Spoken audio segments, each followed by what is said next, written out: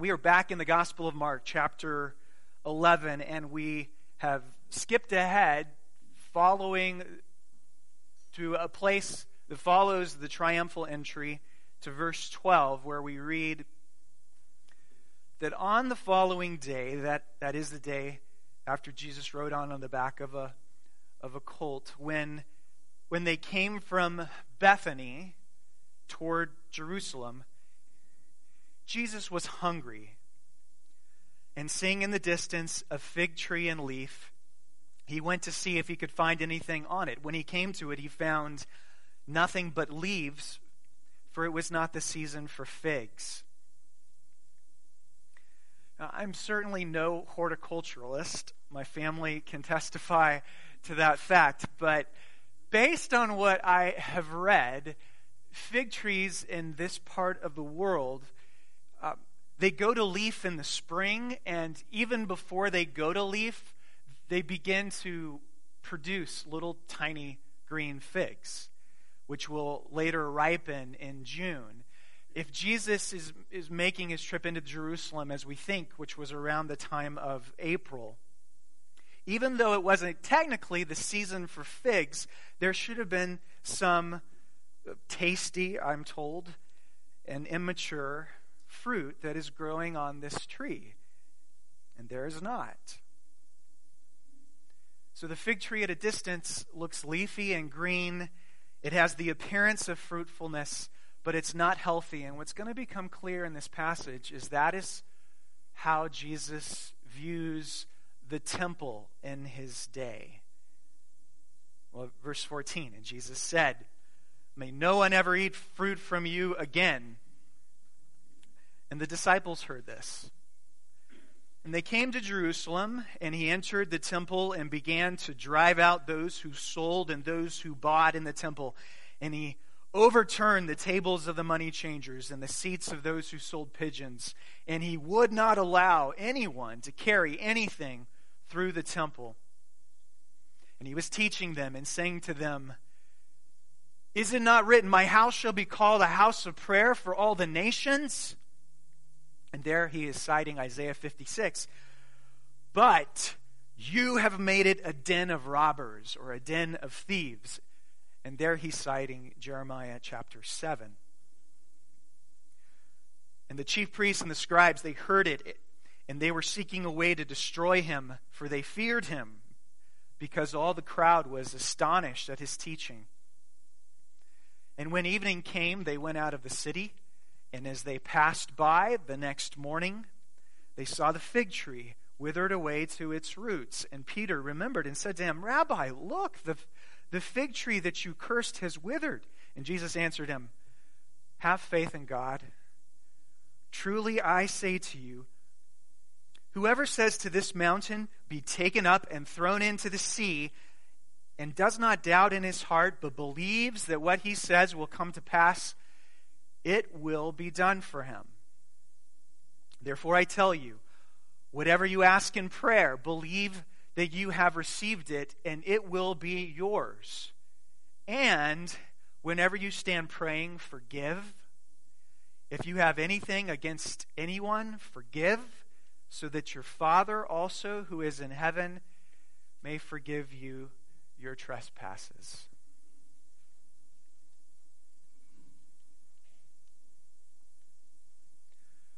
What do you think is the most important building in the United States of America?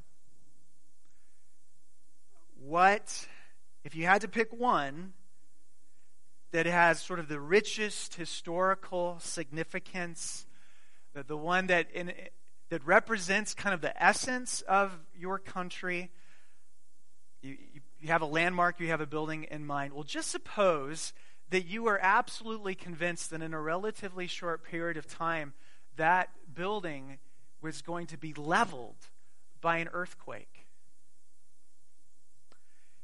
And you were utterly convinced that the earthquake would be God's judgment upon your country, particularly on the leaders of your country. And you feel obligated to warn people.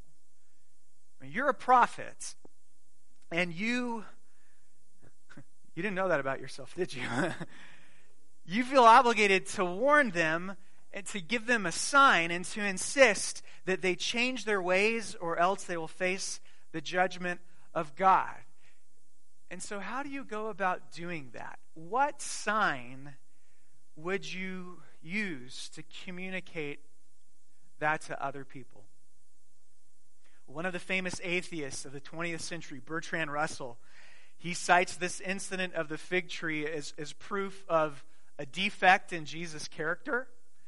He says, hey, look, this guy isn't all that exemplary. He curses perfectly helpless plants just because he's hungry. But if you notice what's happening, Mark, he sandwiches the cleansing of the temple right in between these two fig tree sections. And by doing so, he understands that both of these are connected to each other. Both of them are signs of God's judgment. And this is the warning of the prophet of God. From a distance, you look perfectly healthy, like a fruit-bearing tree, but upon closer inspection, you are a temple that has absolutely no life inside of you. You are diseased. And because of this, Jesus says, you fall under the curse of God. The Roman legions would, within 35 years' time, would come into the city of Jerusalem and sack it completely and leave no two stones atop each other. So that is the passage we have before us. It is not the most devotional text that can be found in the Bible, but I guess the questions that I want to explore, there's several. Why is Jesus Christ so ferociously angry? Now, what can take a typically mild-mannered, temperate kind of guy who's full of love in his heart and turn him into somebody who's frightening women and children? What are his expectations? What are the kinds of fruit that Jesus Christ, or that God expects to grow on a fig tree, on his fig tree? And finally, how does mountain-moving prayer fit into all of this? That's where we're going. Number one, why is Jesus so mad? Well, the priests and the Sadducees were kind of the ruling class of the day who were in charge of the temple precincts. They were performing a useful service for pilgrims who had traveled to Jerusalem for the annual Passover feast. I mean, if you're going to travel hundreds of miles, would you plan to transport your own sacrifice there? I mean, how do you get an acceptable sacrifice acceptably after the end of 200 or 300 miles worth of journeying? No, you need to buy it on site. Well, on site used to mean outside of the city walls, across the valley on the hillside of the Mount of Olives. That's where the commercial operation was located. About 3 years prior to this incident, the priests and the Sadducees had this great idea. Why don't we move the commercial, the business operations into the temple itself? And so what they do is they move it into what's called the court of the Gentiles. The temple was set up in concentric zones of access. At the very center of the temple, you have the glorious presence of God, the Shekinah glory of God, within what was called the Holy of Holies, this cubicle space that housed the Ark of the Covenant and the glory of God that would sit above the winged cherubim that were on top of the Ark of the Covenant. And that could only be entered into by the high priest, and only once a year on the day of Yom Kippur. That was the central part. Second zone of access would have been the holy place, in which there was an altar for the burning of incense, and the table that they kept bread on, and the golden menorah, or the lamps that were tended to by a certain group of priests who could go in there on a daily basis. Next zone of access would be the courts of the priests, and this was where the majority of your animal sacrifices took place. The large altar of sacrifice was located out there. One further removed from that was the court of Israel, which was for men only. The court of women, which was aptly named. And then last but not least, and it was the largest of the temple courts, was the court of the Gentiles. And boy, this is a great idea. Why don't we turn the court of the Gentiles into a commercial operation? And it was some amazing operation. First century Jewish historian Josephus tells us that during one Passover feast, just only on one, there were some 255,000 animals sacrificed at that Passover. Now, Josephus is known to kind of inflate his numbers, and so maybe that was a bit of great inflation, so to speak.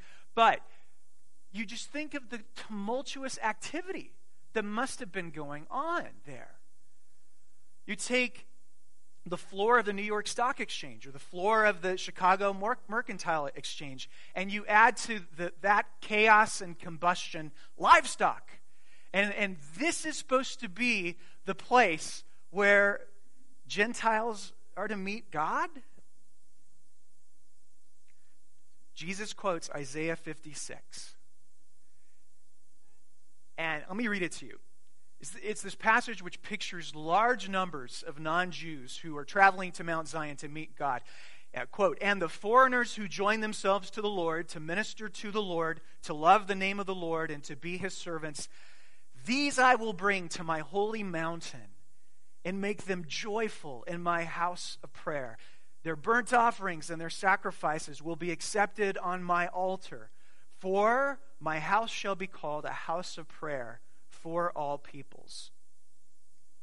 We as Christians tend to read the Isaiah prophecies as though there's something that's supposed to happen in the future. In the future, the large number of people will stream to the mountain of God. But Jesus expected it to be happening then. He supposed that unprecedented numbers of foreigners were already supposed to be coming and worshiping God on his holy mountain. And what happens when they get there? There's no room for them to pray. It's like a church that is full of busyness and has no prayer. And they're crowded out. There's no place for them. So that's part of it. The second part of it, well, we have this presence of the money changers there. Nearly everybody in that day hated the priesthood, thought that the priesthood was terribly corrupt. Like every Jewish renewal movement around the first century was longing for the day when the Messiah would return and cleanse the temple of the corrupted officials. Well, the money changers are there, and they too are providing a valuable service. Jews were expected to pay, every Jew above like 20 and above was expected to pay a 1/2 shekel temple tax, which went to provide for the upkeep of the temple. You know, if you came from other parts of the Roman Empire, undoubtedly you were carrying with you a euro in your pocket, or Roman coinage in your pocket. And they expected you to exchange that for the proper currency, and the only currency they would accept was called the Tyrian shekel. It was made on the coast of the Mediterranean Sea up, I guess, where would that be? Around Lebanon today, the city of Tyre. Yeah, the priest said it's got to be a Tyrian shekel. Why? Because most of the coins were 80% silver, but the Tyrian shekel was 94% silver. There's only one problem, is that this little coin has the picture of the god of Baal, the picture of Baal on it. And so it was like, we'll only accept that piece of money because it's the purest.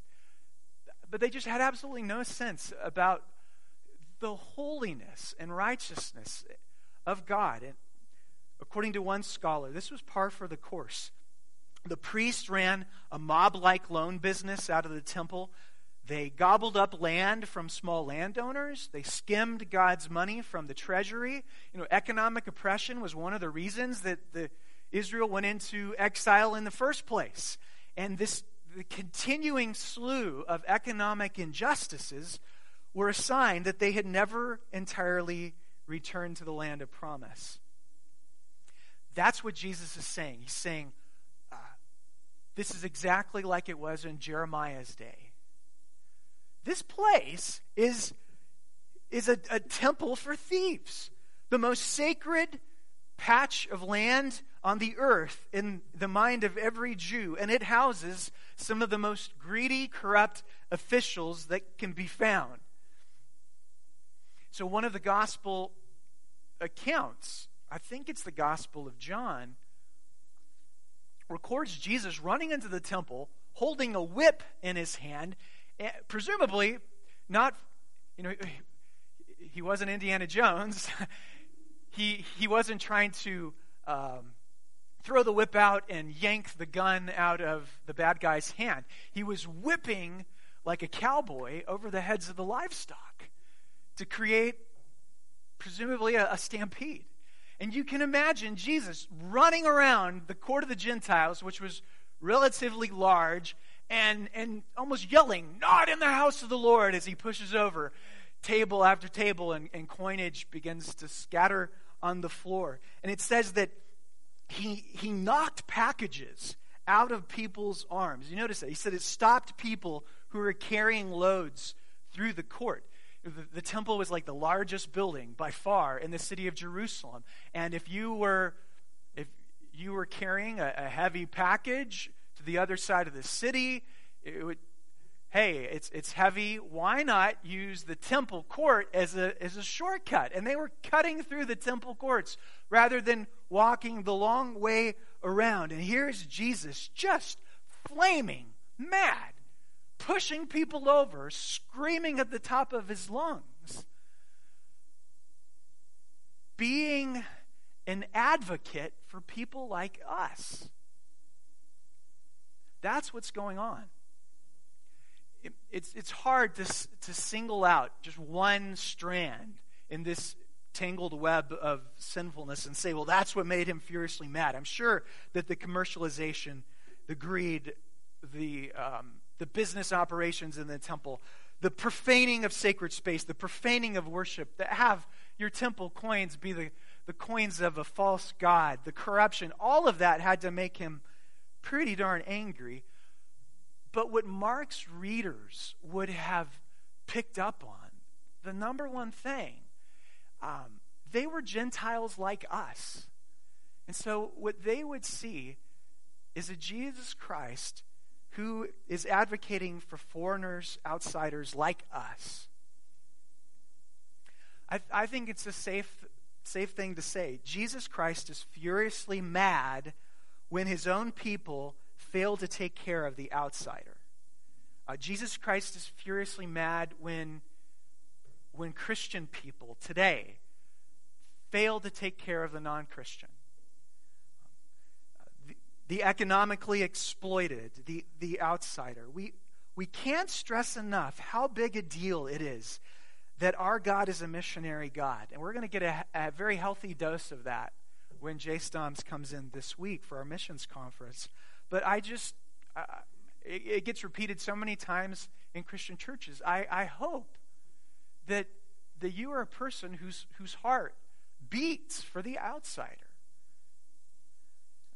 I hope that you're making space for non-Christians in your life. I hope that we make space for non-Christians in our church.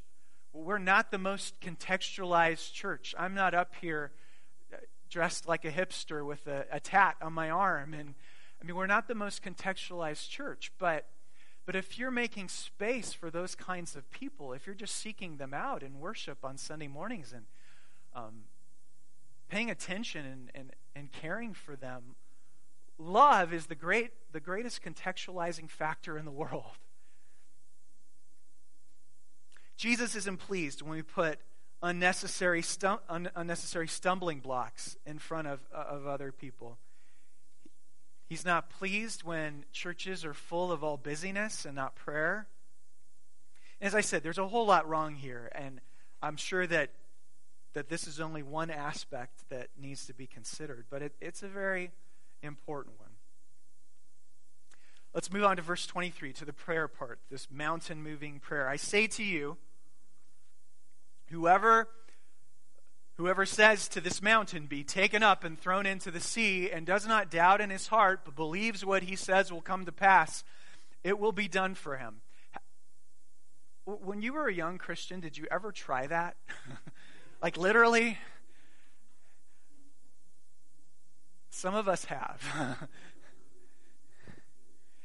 It may sound as though Jesus is providing like a general comment about the power of prayer to do extraordinary things. And like as you get older, you discover that he didn't really mean you should cast Mount Everest into the sea. He was speaking in hyperbole. But this is a passage about how extraordinary things can happen with prayer.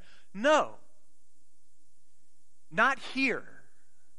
When he says this mountain, he means, remember that the city of Jerusalem was built upon a mountain, Mount Zion. The highest point of the city was the Temple Mount. If I'm understanding Jesus correctly, when he tells his disciples that they can pray for the Lord to cast the Temple Mount into the sea and it will happen, he is talking about that temple. And the sea, oftentimes in the Bible, is a sign of invading armies. And that's exactly what happened. Now, I may not be right on this, but if I am, mountain-moving prayer, at least here in the Gospel of Mark, is a prayer for God's justice to be done. Again, that's not terribly devotional, but you have to remember the greatest opposition to the message of the gospel getting out to the rest of the world was located on top of that mountain. I mean, those guys who made their home in that robber's den were the same guys who put Jesus Christ to death.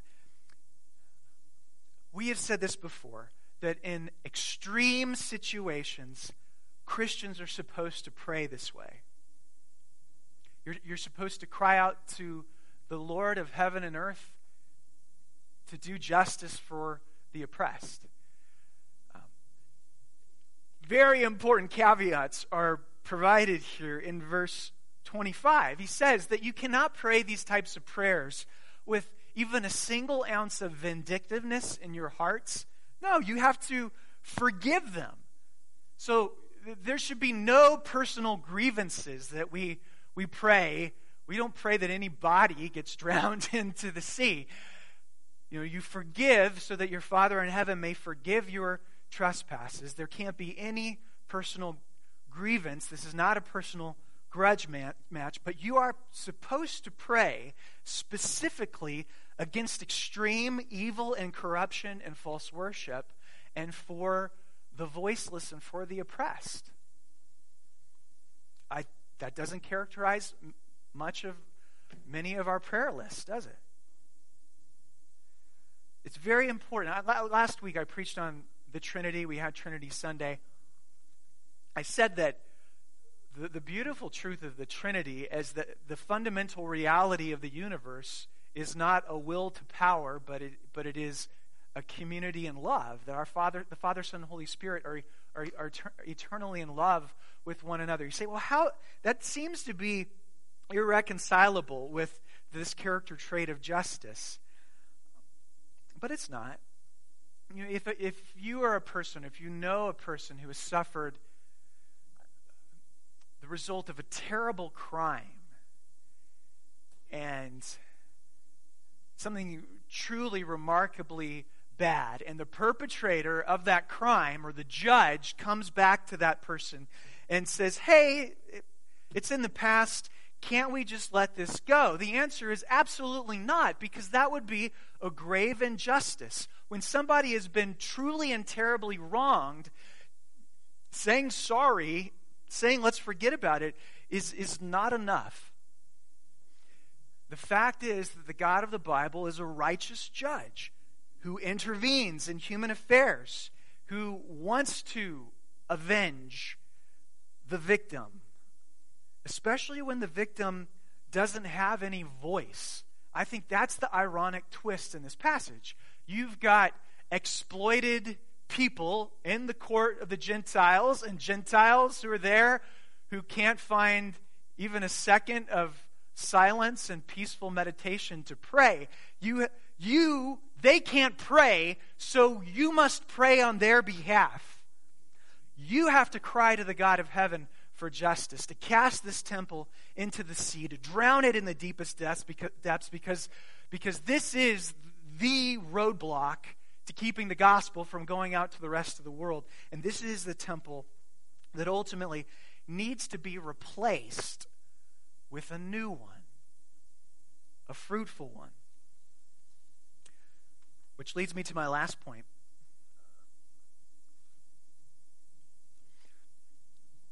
Concentric zones of access.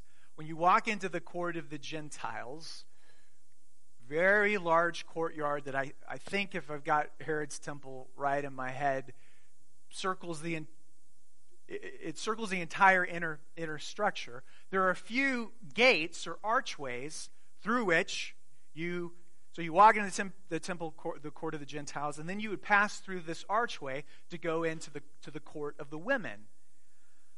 Well, there was an inscription written in both Latin and Greek above the archway into the courts of the women, and it says these words: "No foreigner is to go beyond this balustrade and the plaza of the temple zone. Whoever is caught doing so will have himself to blame for his death, which will immediately follow." And in 1871, archaeologists actually excavated one of these temple warning inscriptions. The obvious problem is that if you're a Gentile who wants to go in and enjoy the face-to-face presence of God, the line in the sand is drawn. It's thus far and no further. If you're a woman, you can go no further. How do we get back into the presence of God? Tim Keller, he often puts it this way. He says every other religion says that you are saved, you are connected to God by your own moral striving.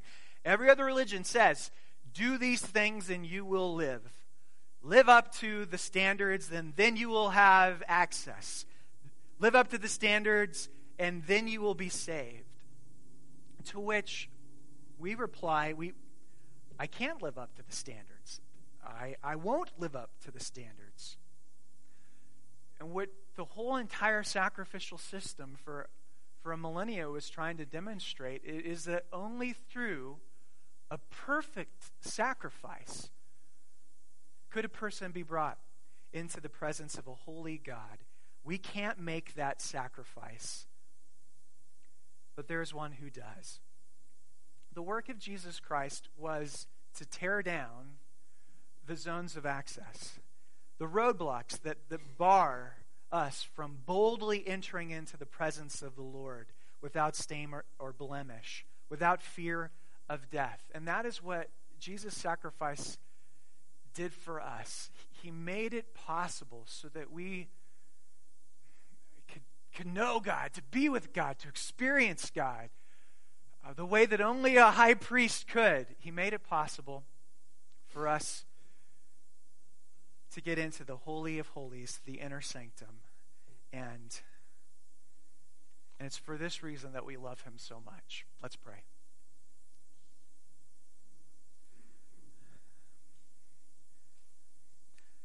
Our Father in heaven, we thank you for Jesus Christ, our great high priest, who has offered himself as a sacrifice for our sins, and who has torn down the dividing wall, the temple court barriers that divide men from women and Jews from Gentiles and priests from layperson.